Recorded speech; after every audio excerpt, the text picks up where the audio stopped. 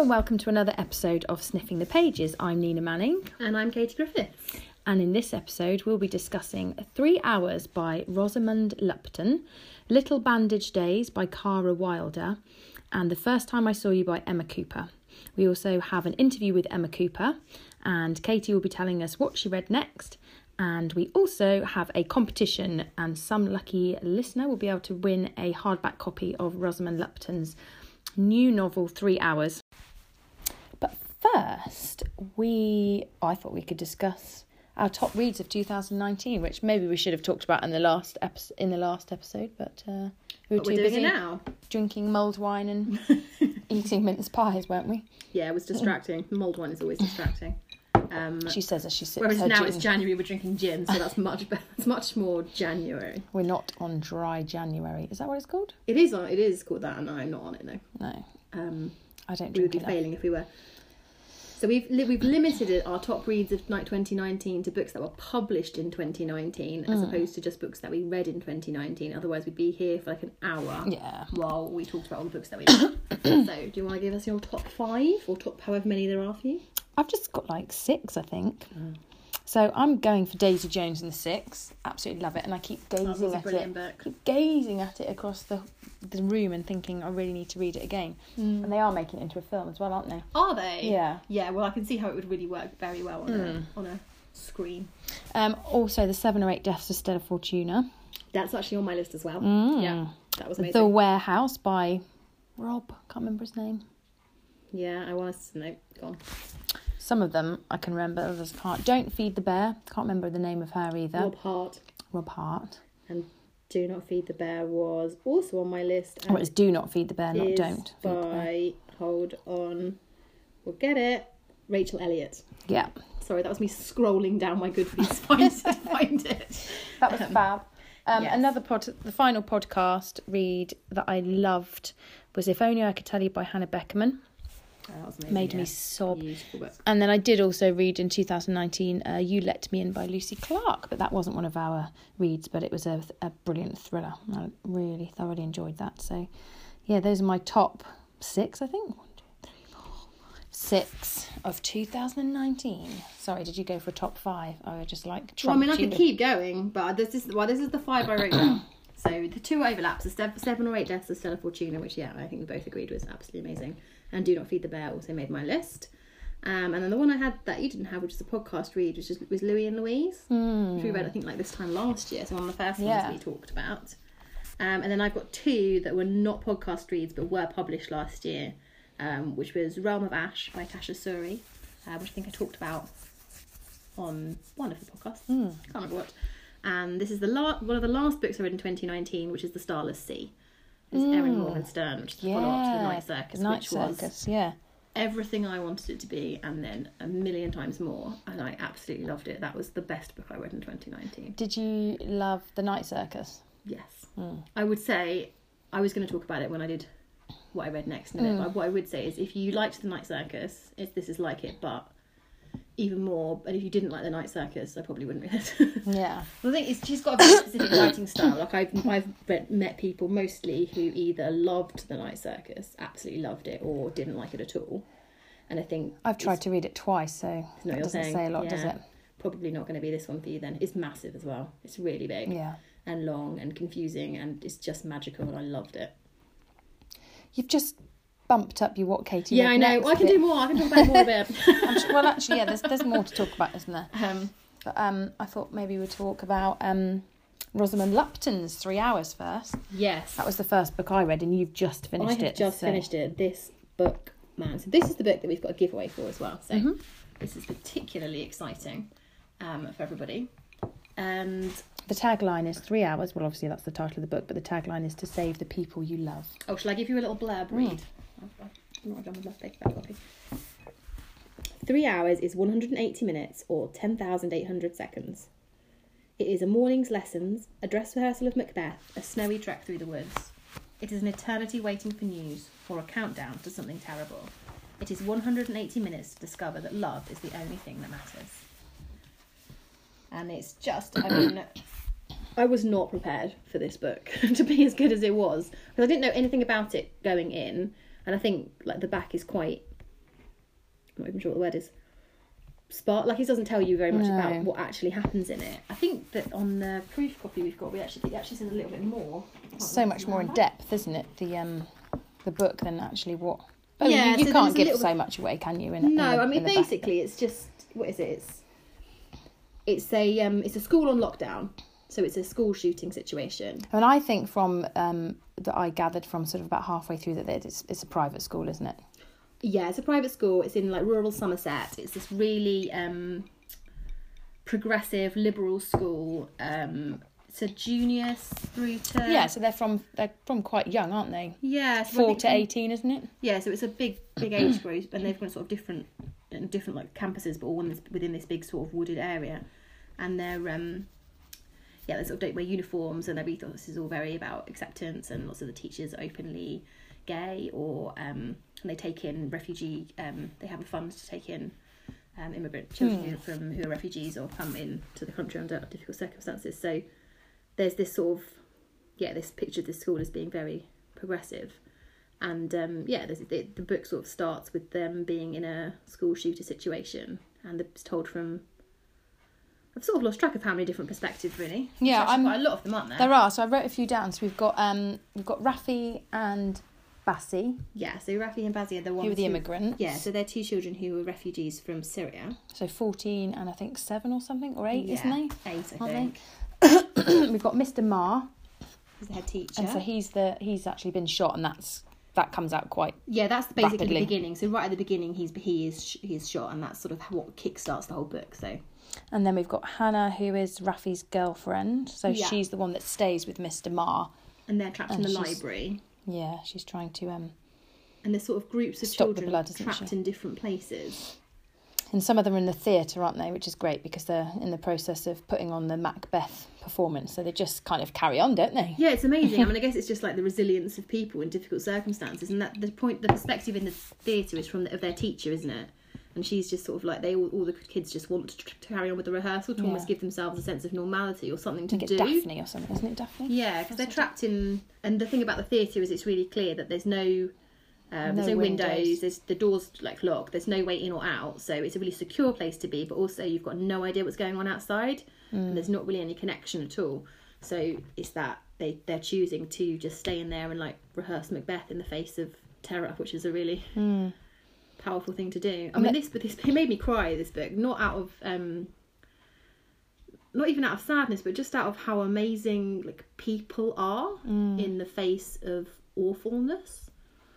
That's a very eloquent way of putting it, but just the sort of how people will be brave for other people in terrible situations, or when they're put under pressure. You don't know how you'll react, and obviously you hope you'll be one of the people that is brave and does something amazing to save someone else. But it's really gripping. I've said this to you, but I could not put it down. It was like I had to really fight myself not to read it until. And because it's quite a short, snappy book as well. I mean, it's only sort of... Is it like it's about 300 pages. Less 300. Yeah. 300 pages. It's very... it's atmospheric, it's dark, it raises lots of really important issues in sort of this modern world that we live in. And I found it really shocking in places. Like there were a couple of places that it was really... I'm not sure that gasp out loud is their phrase, but yeah. Yeah, I really liked a lot of the psychological descriptions, and I particularly liked how the psychopath, well, there was 2, possibly 3, wasn't there, gunmen in the end, but how Rose, and she comes in, and then we see from her perspective how she's slowly putting it all together and trying to make a valid assessment of the psychopaths. We thought, well, before she can label them as a psychopath, and there comes a point when she says they are a psychopath. So then it's like, now we know what danger we're really in. Yeah, so her job is as a police officer. She's like studied forensic psychology as well. And her job is as part of this they've obviously got this huge, massive team coming to manage this, what is effectively a hostage situation. And her job is, to try and use whatever information they can get on the people who are orchestrating it and make a psychological judgment, and then use that to predict what they might do next. So as you say, it's really interesting, because I'd never really considered that being a thing. And it's really interesting. And even just like learning how the fact that you can't just use the term hostage, because actually in order for you to say they're hostages, wasn't it something along the lines of they had to be they have to in be a making position... a demand of you. You know, if they're just planning to kill everybody, then they're not actually hostages. Yeah. They're only hostages if you're making... If the person in the... What's the word? So Perpetrator? Yeah. Is making a demand of you in response to their safety. So at some point Rose said she didn't want to correct somebody because they'd used the word hostage, because at no point were they really hostages, were they? Well, no, because they were never... Well, I don't know. I mean, this is the thing, is through the book you don't understand if they are or they aren't, and that's what's so compelling about it, is if you don't... You get drip-fed what's happening, you find out as the people who are... And it's written over 3 hours, so the book only lasts a time period of 3 hours from when it starts to when it finishes. And so within those 3 hours, you're finding out information as the people in the book are finding it out. So, you know, suddenly... Oh my God, suddenly this has happened and now we know this extra piece of information, or suddenly someone who's been hacking a computer has found this information and they fed that back to the command centre and now they know this. And we also had the perspective from Beth, didn't we, who was Jamie's mum, so Jamie was missing. Yeah. So there's quite a lot of stuff from her, so that was quite tense. That's heartrending, isn't it? Just that image of all of the parents of the kids who were in the school were taken to sort of leisure centre nearby, and they're just sitting there waiting for news, and I found that bit really emotional as well, just sort of just sitting there especially going, there's that one scene where the guy was just playing with his toddler just in the hallway, wasn't he? Just trying to distract them. But you know, his face was just like completely like stone, whereas the toddler's just like having a great time. And like Beth's perspective is really interesting, because it's that I want to go to my child. Obviously the police are handling it. Random hysterical mum is not going to help at all, but she was having a really interesting inner dialogue, wasn't she, with her son, even though he wasn't there.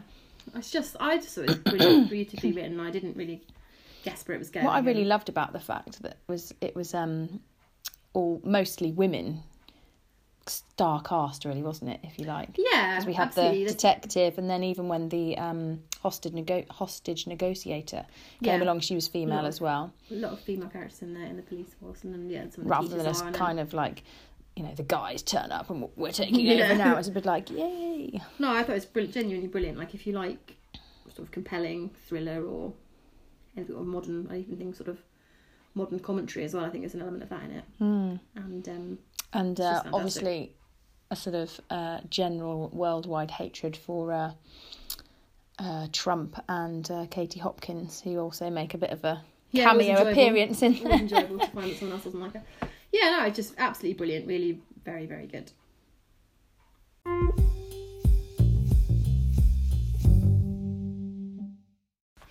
We have one copy of Rosamund Lupton's 3 Hours to give away for one lucky listener. All you need to do is go to our Instagram page and private message us the words... Love is the answer. That's love is the answer. And we will pick one lucky winner. Absolutely. Good luck, everybody.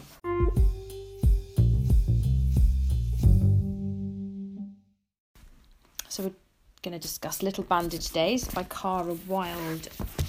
I'll read the blurb. Oh my gosh, this is actually quite long and it's quite dark in here. Okay, let's go.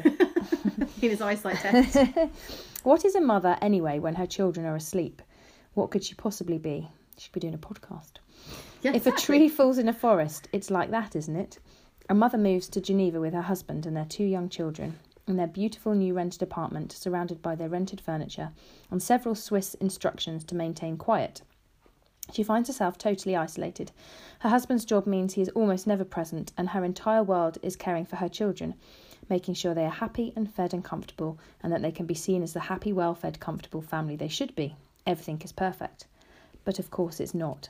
The isolation, the sleeplessness, and the oppressive demands of 2 little ones are getting to Erica. She has never been so alone, and once the children are asleep, there are just too many hours to fill until morning, and there is something coming to get her.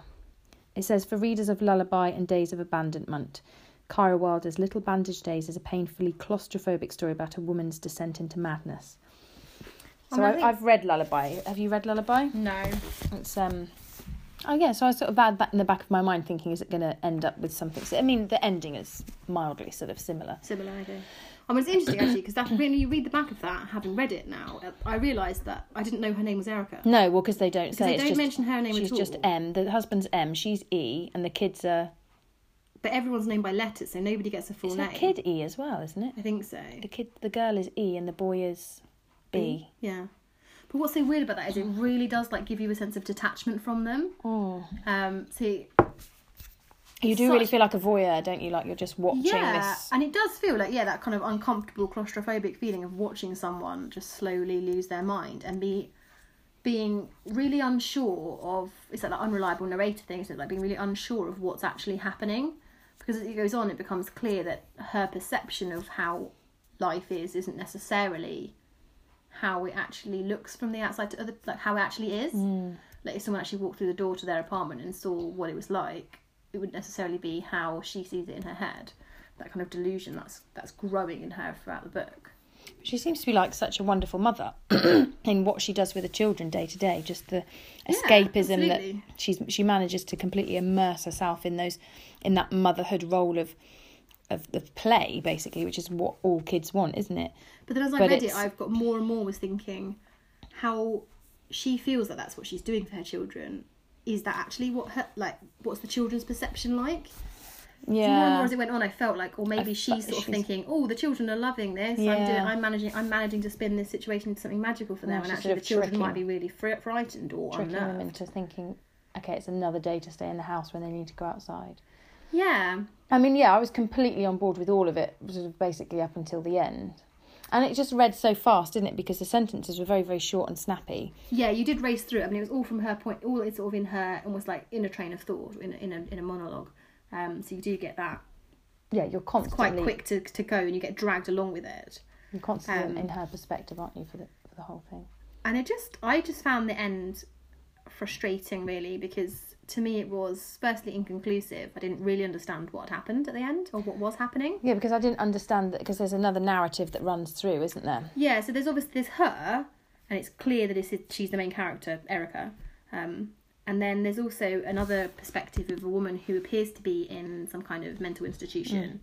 It's never clear if that's actually her or if that's someone else. Like there was a point where I was thinking, well, maybe that's her, because she makes reference to other people, doesn't she? There's like a crazy lady that she sees outside by the bins, and there's another woman there's another mum she sees in the park who she has like sort of perspective or a perception of, and I wasn't clear who that woman who was in the mental institution was any one of those three women.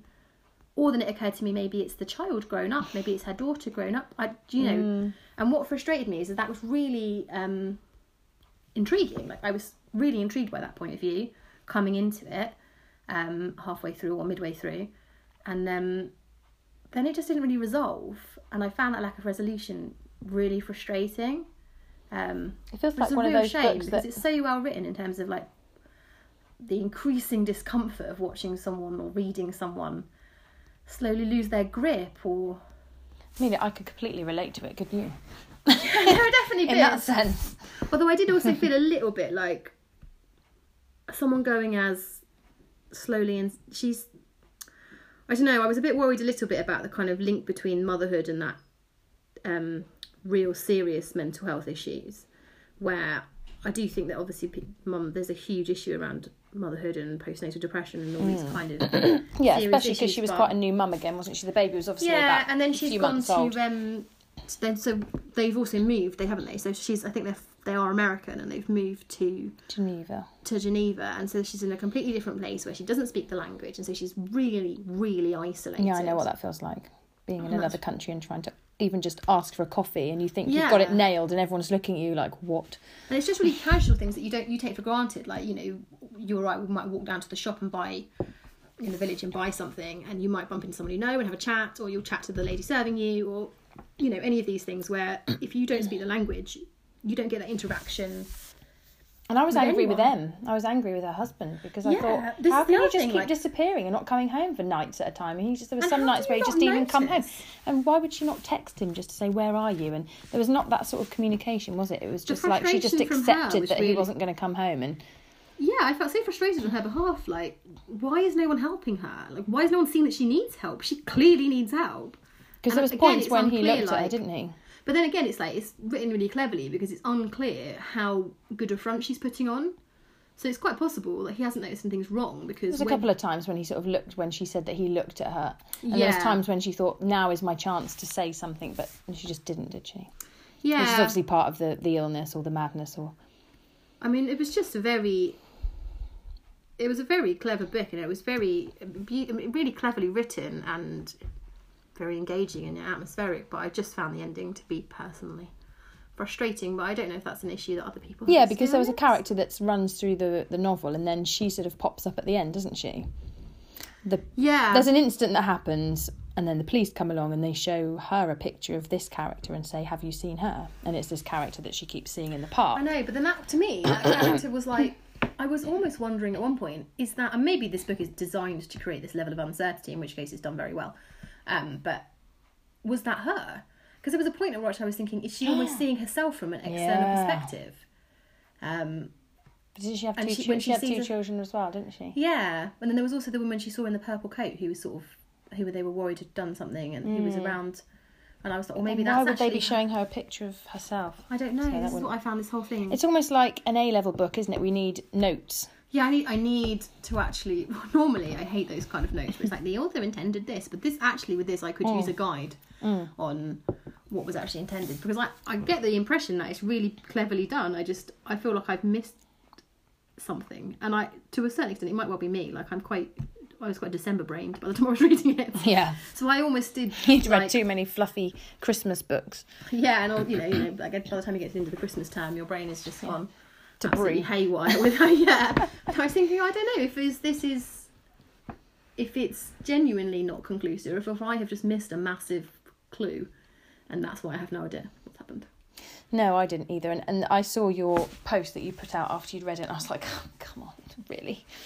I'm going to totally get this, because it's all making perfect sense to me. And then it was just like, yeah, what? Oh, and it was only right at the end that I found that frustrating. And again, it might be, I mean, I have to say, I do prefer books that have clear resolutions, whereas I know lots of people do actually really enjoy a book that has a very open-ended... Oh, I don't mind that, but this was just for me, I find that there was very too many annoying. things that didn't tie up at the end. You know, we don't know what exactly... I mean, I don't mind not knowing exactly what happened in the final few scenes where they have to vacate the house, because it's like, well, it's obvious I can see other people enjoying it and maybe not finding that as frustrating as we found it, necessarily. But don't understand when there's a whole sort of second narrative that's running through, and then that isn't resolved. Yeah, that lack of resolution for that narrative was frustrating.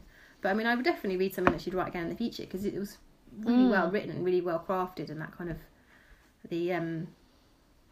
I thought it was clever the way it's done in terms of it really dehumanises, but almost like detaches you from everybody else in the story but the narrator. Oh yeah, I was completely no one in else her to head. them is real to you. I was completely in her head, and there was moments when I thought, oh my god, I know exactly how you feel. Yeah, because there's been moments like that. Where you do think, am I actually losing my mind? Or what, you know, it is like motherhood is very intense. The long days. Way. I think it's the long days, isn't it? And then she knows when she's up several times in the night with the baby, and then it's like there was times when she would just fall asleep by a door. You know? Yeah, and you know, we've been there. Like there was a period of time when I had both kids on my own, and my husband was away for 3 days a week, and that's nothing like as much as she was dealing with. And obviously I live in a country where I speak the language and had friends to connect with. But even that, at the end of 3 days, sometimes you are a bit like, oh, I think I'm actually losing my mind. Yeah. Or you just, it's difficult. It's very overwhelming and very intense parenting two young children. They seemed very good children, particularly on your own. They did seem very well behaved. Yeah, there wasn't very many instances of them having massive tantrums. Which again is why I sort of was a bit like, I can't tell how much of this book is real, and how much of this is her perception, or how much of it is her like almost seeing herself from the outside, how she wants to look. Like, it's very clear that she feels that she should be acting in a certain way, and that's almost why she's doing it. Like, I should be taking them to the park and letting them do this, and that's not necessarily, you know, you have to create this life that's the life that you're supposed to have with her high-powered husband and their perfect home life. And that job he did that kept him away for that amount of time. Yeah, but also not worth it. Not just the issues that she was dealing with the children, but then she had all these doubts and insecurities about her husband as well. So it was just I suppose if your husband's going to be away for that amount of time for work, you know, if you're literally never seeing him, you are going to have doubts and insecurities, because you can't have a relationship with someone you never see. No. So yeah. But yeah, I, like you, would definitely like to read something else.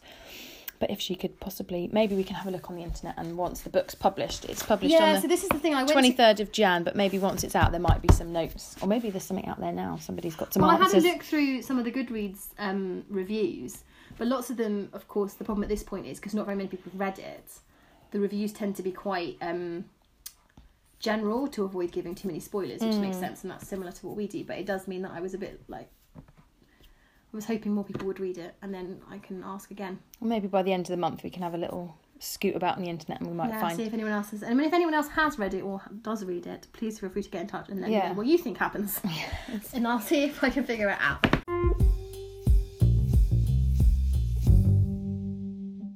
The First Time I Saw You by Emma Cooper, I've only just started it because I'm very naughty and I really haven't had very much time. It's been Christmas. It's been quite time consuming. Been too busy tackling the cheese board, finishing off an important job. Finishing off the Bucks Fizz and the mince pie. So, Katie, you very kindly read it, and so I'll read the blurb and you can tell us what you thought.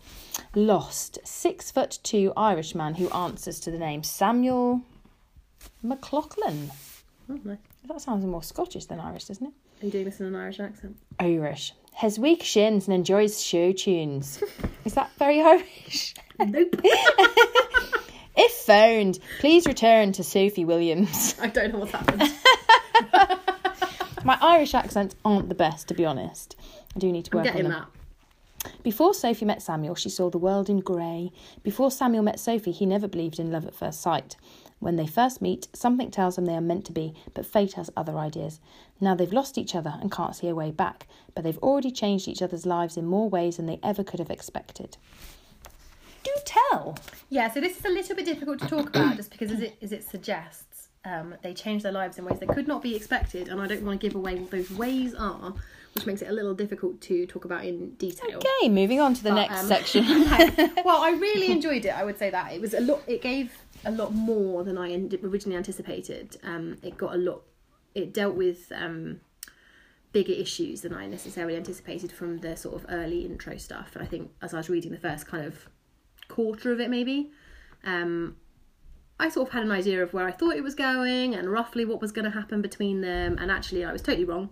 And it definitely went off in ways that were really surprising to me and unexpected, and addressed issues that I wasn't anticipating, and did it really, really well, really beautifully. From Sophie's issues that are the reason that she says she sort of sees the world in grey. So obviously it gives you a bit of backstory to explain why she is that way, and that was quite interesting, surprising, and quite moving at times. And then what happens to Samuel is also a really interesting story. So I really enjoyed it, and I hope you will too. Yes, I think I will. And we've got an interview now, haven't we, with Emma Cooper, who wrote this. So yeah, I was lucky to chat to Emma. Yes. And so we will hear that interview now.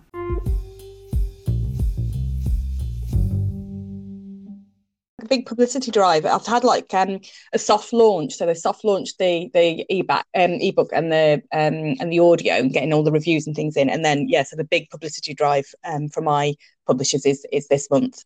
So it's been really exciting. My publicist has done an amazing job. I've been in some really good magazines. I'm in Hello magazine in a couple of weeks. I'm so excited about that. Oh, I say, what's that piece all about then?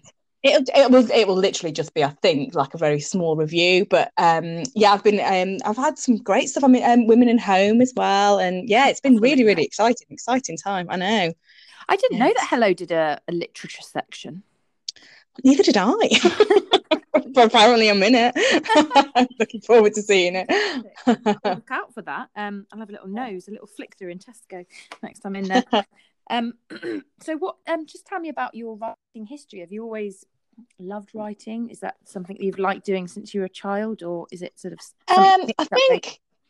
Yeah, I mean, I always loved reading as a child, and I think that writing for me, I think it came a little bit later on. I mean, I remember writing my first short story when I was about 15. I was a bit of a swine at school, if I'm honest, but I really loved writing this short story, and I handed it in, and I was really, really proud of it. And the teacher sort of gave me this reluctant A- and said it was very much the ilk of teen magazines.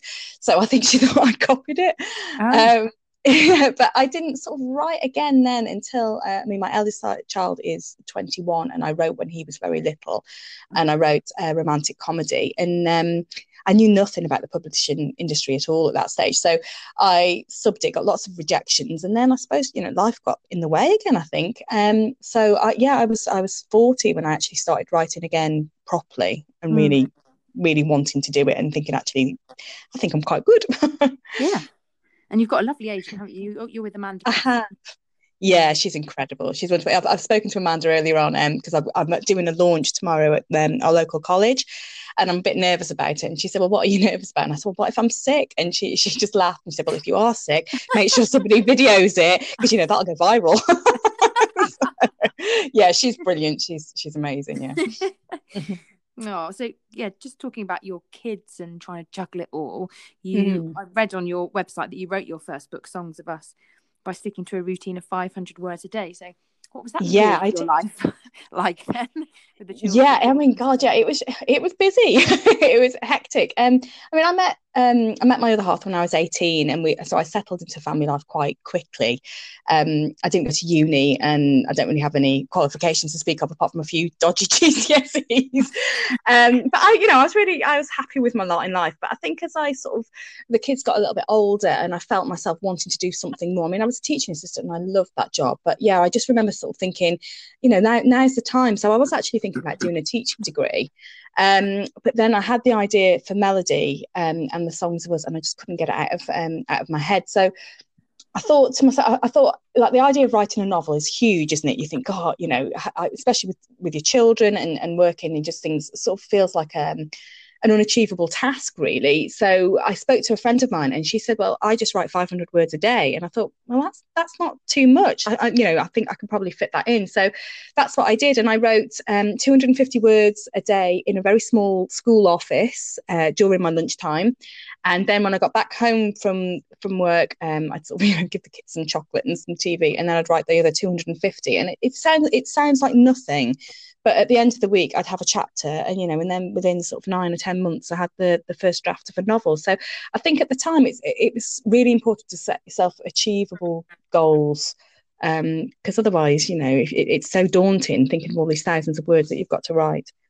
I think that's a really solid piece of advice for any aspiring writers who are sort of feeling like they've got this enormous task ahead of them if they're thinking about writing a book, to sort of take a leaf out of your book, if you like. Yeah, I honestly don't think I could have done it if I hadn't have because you feel like you've achieved it as well. Like if you sort of thought to yourself, right, I've got to write, I don't know, 3,000 words a day. That's a really, really hard target to hit when you've got, a busy life and young children. So yeah, it just makes you feel better about yourself. You hit those 500 words and you think, I've done it, and it does work. It really does.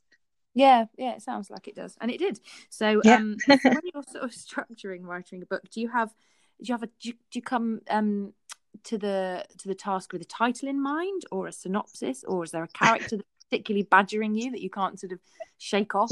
Yeah, I mean, my books are all character driven, and I would love to say to everybody, yes, I sit down and I plan everything and I know exactly what I'm going to write when I sit down, but that's not the case. I'm getting better at planning, because I think that as you go further into your career, you need to be able to plan, and you need to be able to pitch to your agent and your editor about your next book ideas. But the Songs of Us was just simply an idea, so the only planning was that I kind of knew how it was going to end, and the rest of it was just by the seat of my pants.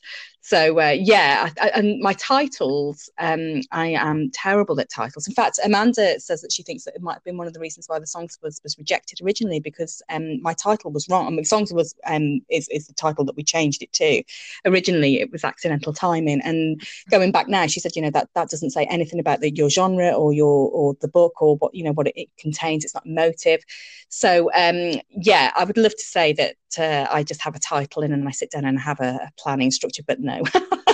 I just sort of follow what my characters tell me. Well, I think having an end is certainly a good go. That's how I like to write, because I just think if I've got an end in mind, then I've got a destination to get to.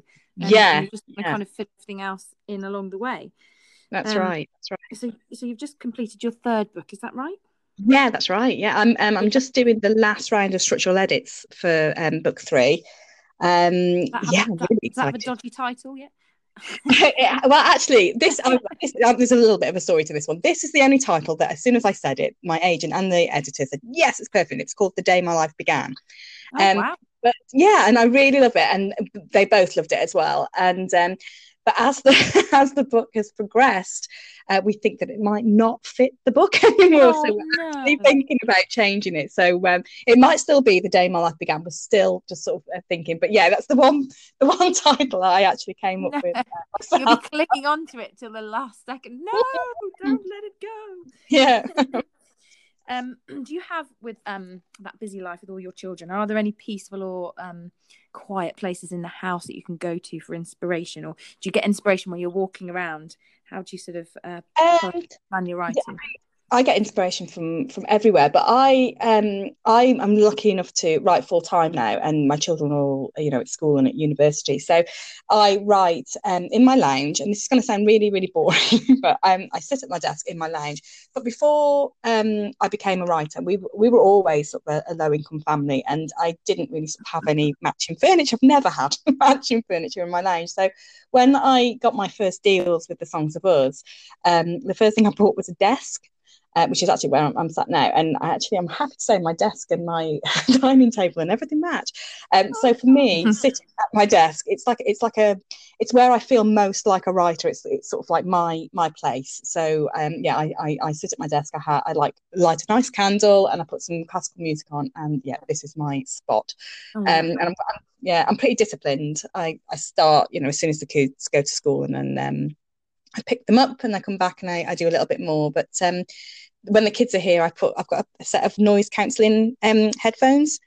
So when I put those on, they kind of know that I'm working. But my youngest is like, I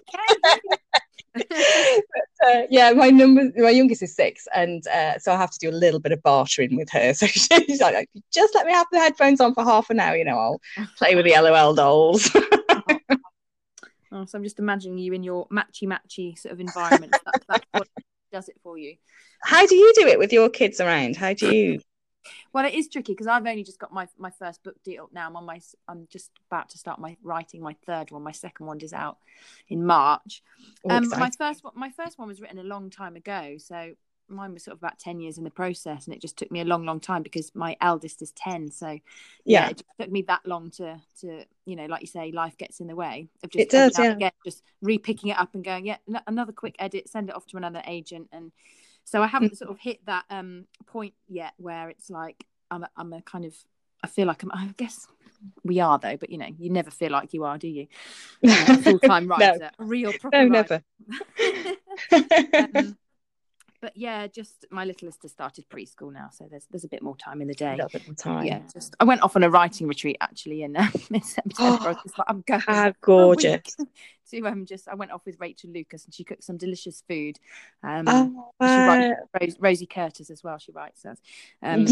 She's great success at the minute. Yeah, her new one's coming out. Is it a couple of weeks? Her new one is out. The Telephone Box tomorrow. Yeah. I think. Oh, is it? Oh, I love the cover of that. Looks gorgeous. Telephone Box Library, I think it's called. Yeah. I literally just ordered it now. I'm really looking forward to that.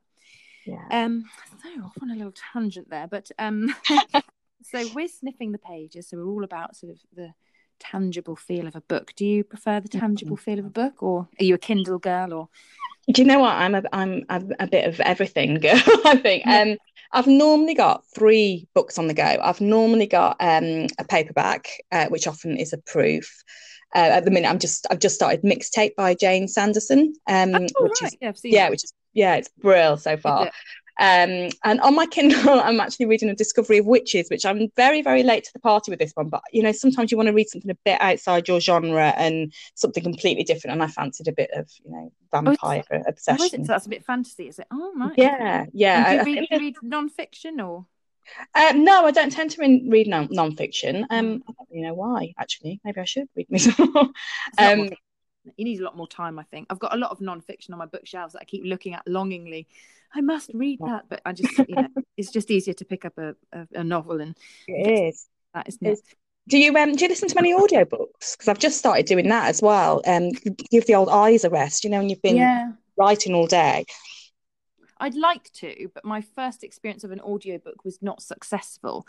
I just didn't enjoy the way the narrator sort of did. Yeah, they are to make or break it. all of a sudden she went into this deep voice of another character. It's like, oh, what's going on there?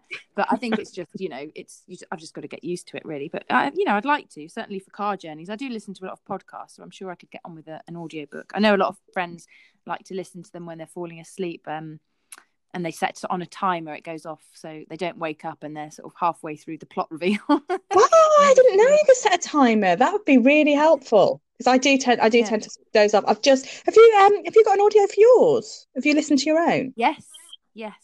How was that? I've listened to bits of it. Yeah, my husband listened to it on audio because he's not a huge fan of the book, the physical book. So he chose the audio version, and he said it was good. He enjoyed it. So I've sort of listened to bits of it, but I just haven't got the time to sort of listen to the entire thing, because I've got so many other things that I want to listen to and read. So yeah, I'm sure I will get around to it one day. It's sat there on the shelf, so on a long car journey one day, maybe I'll stick it in. Right, kids, come on. I bet you'll like. There'll be little bits of your own. I've just listened to The First Time I Saw You. It's got two narrators. And they've done such a brilliant job. There was because it is weird when you listen to your own words through sort of like an actor reading it. So, but there was one part, and I was like properly welled up, and I hadn't actually felt that emotional when when I actually wrote it. But listening to somebody else, they put so much emotion behind it. But I know exactly what you mean. I think you have to have a narrator that you get on with. Yeah. No, I'll definitely be giving it another bash at some point. So was there any particular books that really inspired you when you were growing up? Were you a bit of an Enid Blyton fan? Or do you know what I was? I loved The Faraway Tree, and I've read it to all of my children, and I just think, I really loved The Faraway Tree, and The Twits by Roald Dahl. My nan, bless her, she used to read The Twits over and over again. I don't even think she needed to look at the pages anymore. I loved it. I think then as I sort of grew into a teenager, I loved epic romances. I was a bit, like a woman of substance, and secretly I was a bit Jilly Cooper, but I didn't tell my mom at the time I was reading Jilly Cooper. Funny that I've heard that before as well. Yeah, my daughter's desperate to read my book, and I mean, there's nothing, saucy or anything in it, but you just sort of think, oh, are they old enough to understand? But it's like when we were kids, we read it, and I guess if something didn't fit, we just sort of skimmed over it, and we didn't really sort of think about it too much, did we? Now they can just Google it and yeah, that's right. So what sort of books are you reading at the moment? What do you like to read now? I like a bit of everything, really, except horror. I'm a bit of a scaredy cat. I've just read All About Us by Tom Allen, which was a proof, and that was gorgeous. It's a gorgeous sort of Christmas romance, and I finished it Christmas Eve, on the morning of Christmas Eve, and it's just gorgeous. It was like Baileys in a mince pie in book form. It was just delicious. It was lovely. What else have I read? The Sight of You by Holly Miller. Have you heard anything about that? That's going to be big this year, I think. I'm writing that down. Yeah, The Sight of You. It's about it's a killer concept. It's about a man who has dreams about the people he loves, and so it makes you question, if you knew how your relationship was going to end, would you still choose love? It's beautifully written, really beautifully written. I think that's going to be quite a big one this year, I think. And like I said, where would that fall into? Is that a thriller? Women's fiction, I'd say. It's gorgeous. And like I said, I'm enjoying the discovery of witches, because it's just something nice to read. Outside your genre, I think sometimes you become sort of saturated almost in your own little world. Do you get sent quite a lot of women's fiction then, because you write? I do. I mean, and I'm really, I think it's one of the best parts of my job, and I always feel really, really humbled and privileged when they come through the post, especially when they come with chocolate. I had Josie Silver's new one, and I got chocolate as well. It's brilliant. I got chocolate. Was that the one that you got with oh no, it wasn't Josie Silver. I got a little Christmas decoration with one of my recent Christmassy books. That was quite nice as well. Has she got a new book out then, Josie Silver? She wrote... Yeah, it's The Two Lives of Lydia Bird. It's brilliant. It's out in March, I think. I think it's March. Yeah, she's lovely. I've met up with Josie quite a few times. We've been out for lunch, and she is really, really lovely. But that's definitely her last book. Was that her first book? Her last book? Was that her debut? Yeah, that was one of the first books that we recorded on the podcast, that we discussed on the podcast when it began last year. So yeah. Well, great. Well, thanks ever so much for talking to me. And have you got any special plans for tomorrow? I know you said you've had a soft launch already. So will there be champagne in the morning, or is it just kind of business as usual? I'd love to say yes, there'll be champagne in the morning. No, because I'm doing my launch at a local college, and I've run a writing competition with some of the students there. So it's been judged by myself, Amanda, my agent, and one of my editors. So we've shortlisted that. So I'm really looking forward to letting the students know who has won that competition. And lovely. Yeah, it's really lovely. And they've also, the media department of the college as well, the media students, have made me a book trailer, a video trailer. So yeah, which is I'm really, really excited to see. So that's going to be premiering. And apparently the catering department are doing a scone off or scone, depending on where you come from. So yeah, I'm really, really excited. So I'll be spending my afternoon in the college and hopefully inspiring some new writers.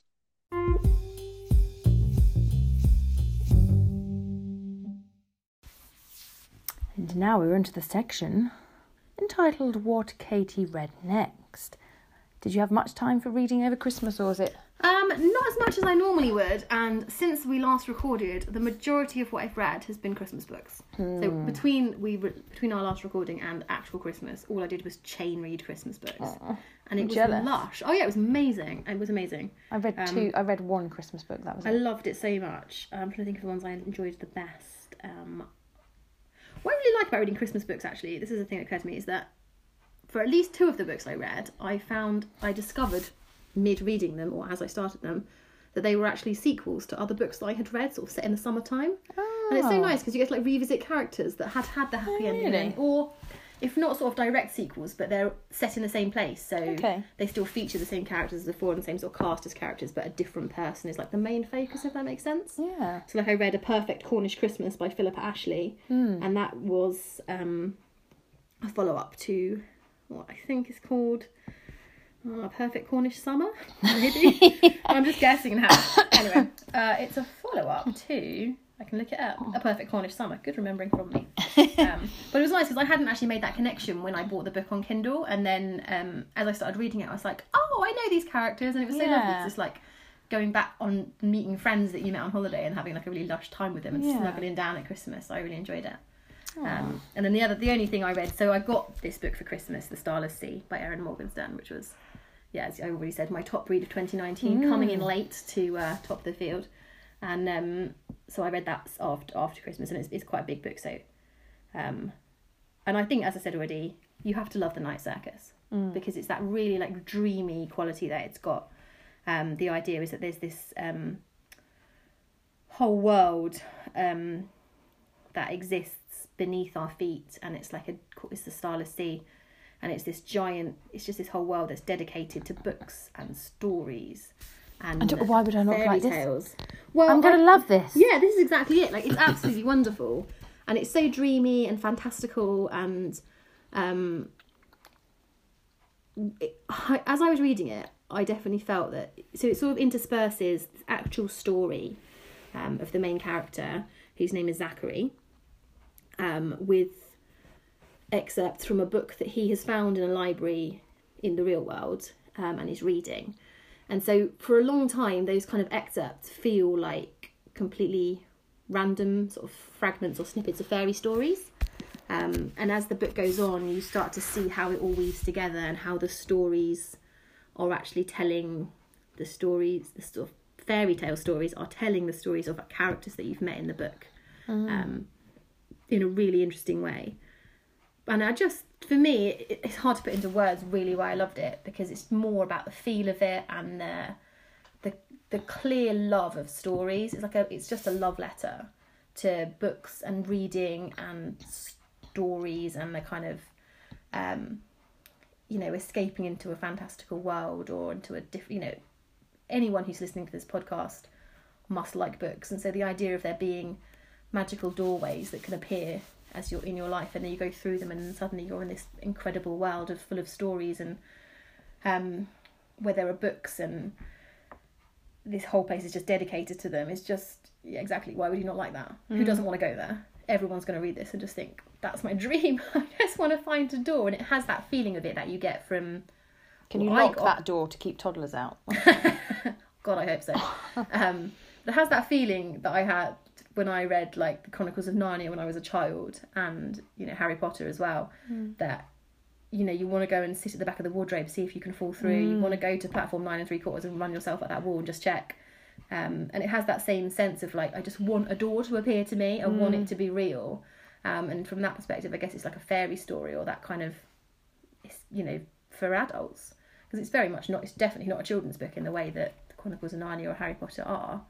It's definitely a book for adults, but it's got that same quality that I think is very much there for people who grew up loving reading. And what was the wait like between A Night Circus and this book? Once you'd finished The Night Circus, did you think, I really need to read something by this person again? Or was there this hype coming up, leading up to this book? Definitely, but it's a long time. Because when was The Night Circus published? I can't even remember, but it's a long. I know it's a long. It's about 2009 or something. I know it's been a long wait. Because when I first read The Night Circus, I definitely went away from it and was like, right, what else has she written? I absolutely need to read everything she's written. I love it. And then she hadn't written anything else because that was her debut novel. And then, so published 2011, her first book, and then her second one published in 2019. So it's a big break. And there definitely was. I mean, this is, I think if we went back and listened to a podcast that we recorded this time last year, we were talking about things we were looking forward to in 2019. That was on my list. Oh, was it? And I think anyone who's read The Night Circus and loved it had this as flagged as a 2019 book to read. And it was the only book. Like, I have a long list of books I want to read. And it was the only book that I was 100% wanted for Christmas. It was on the top of every list. I had said it. I need to get it on Christmas Day. And if I don't, I'll have to go out on Boxing Day and buy it myself. Who was the giver of the book? Well, it was in my stocking, so Father Christmas. Was it? God, how did it squeeze into your stocking? Yeah, it took up a vast amount of my stocking, but that's fine. That's what I wanted. And a Satsuma at the bottom. Yeah, well, because weirdly this year, or not weirdly, but I didn't get very many books for Christmas. I actually only got 2. I had one. Yeah, I got 2 books for Christmas, actually. But what I did get for Christmas is, in total... Not another book spa. No, but in total, £95 worth of book tokens. Oh, for goodness sake. So so many people obviously wanted to buy me a book, but didn't want to guess what book I wanted. Somebody's going to be having a party in Waterstones. Oh my God, I'm so excited. I'm just waiting for all my children to be in childcare so I can go to Waterstones on my own and then spend like 3 hours choosing all the books that I want. Will you buy them all at once, or...? That's what I was wondering. It's Imagine so coming home with £95 worth of books. Well, that's probably only about 9 or so books. No, it's not a lot of books though, because normally when you're in a bookshop, you sort of buy. Well, I don't know what other people are like, but you go in for 1 book. You come out with maybe 4, but you don't come out with 8 or 9 because that would be crossing some kind of line. But now I actually can. I don't know, because part of me wants to draw out the pleasure of it. Like, well, I think go to a bookshop and buy a book every, I don't know, week until I run out of money. And part of me just wants to go and absolutely splurge it, so I don't know what I'll do. But it's lovely because lots of people have said this to me before, like, so one of the people who got me a book taken was my mother-in-law, and he was given them before, but has always said, I feel so guilty because I feel like I'm not getting you a proper present. I know, why do people think that? Book takens are the best gift ever because it's the gift of guilt-free book shopping. Well, I buy books anyway, but it's so nice to not have to be like, oh, can I justify it? Oh, I shouldn't really. It's actually like, go into the bookshop and choose anything you want.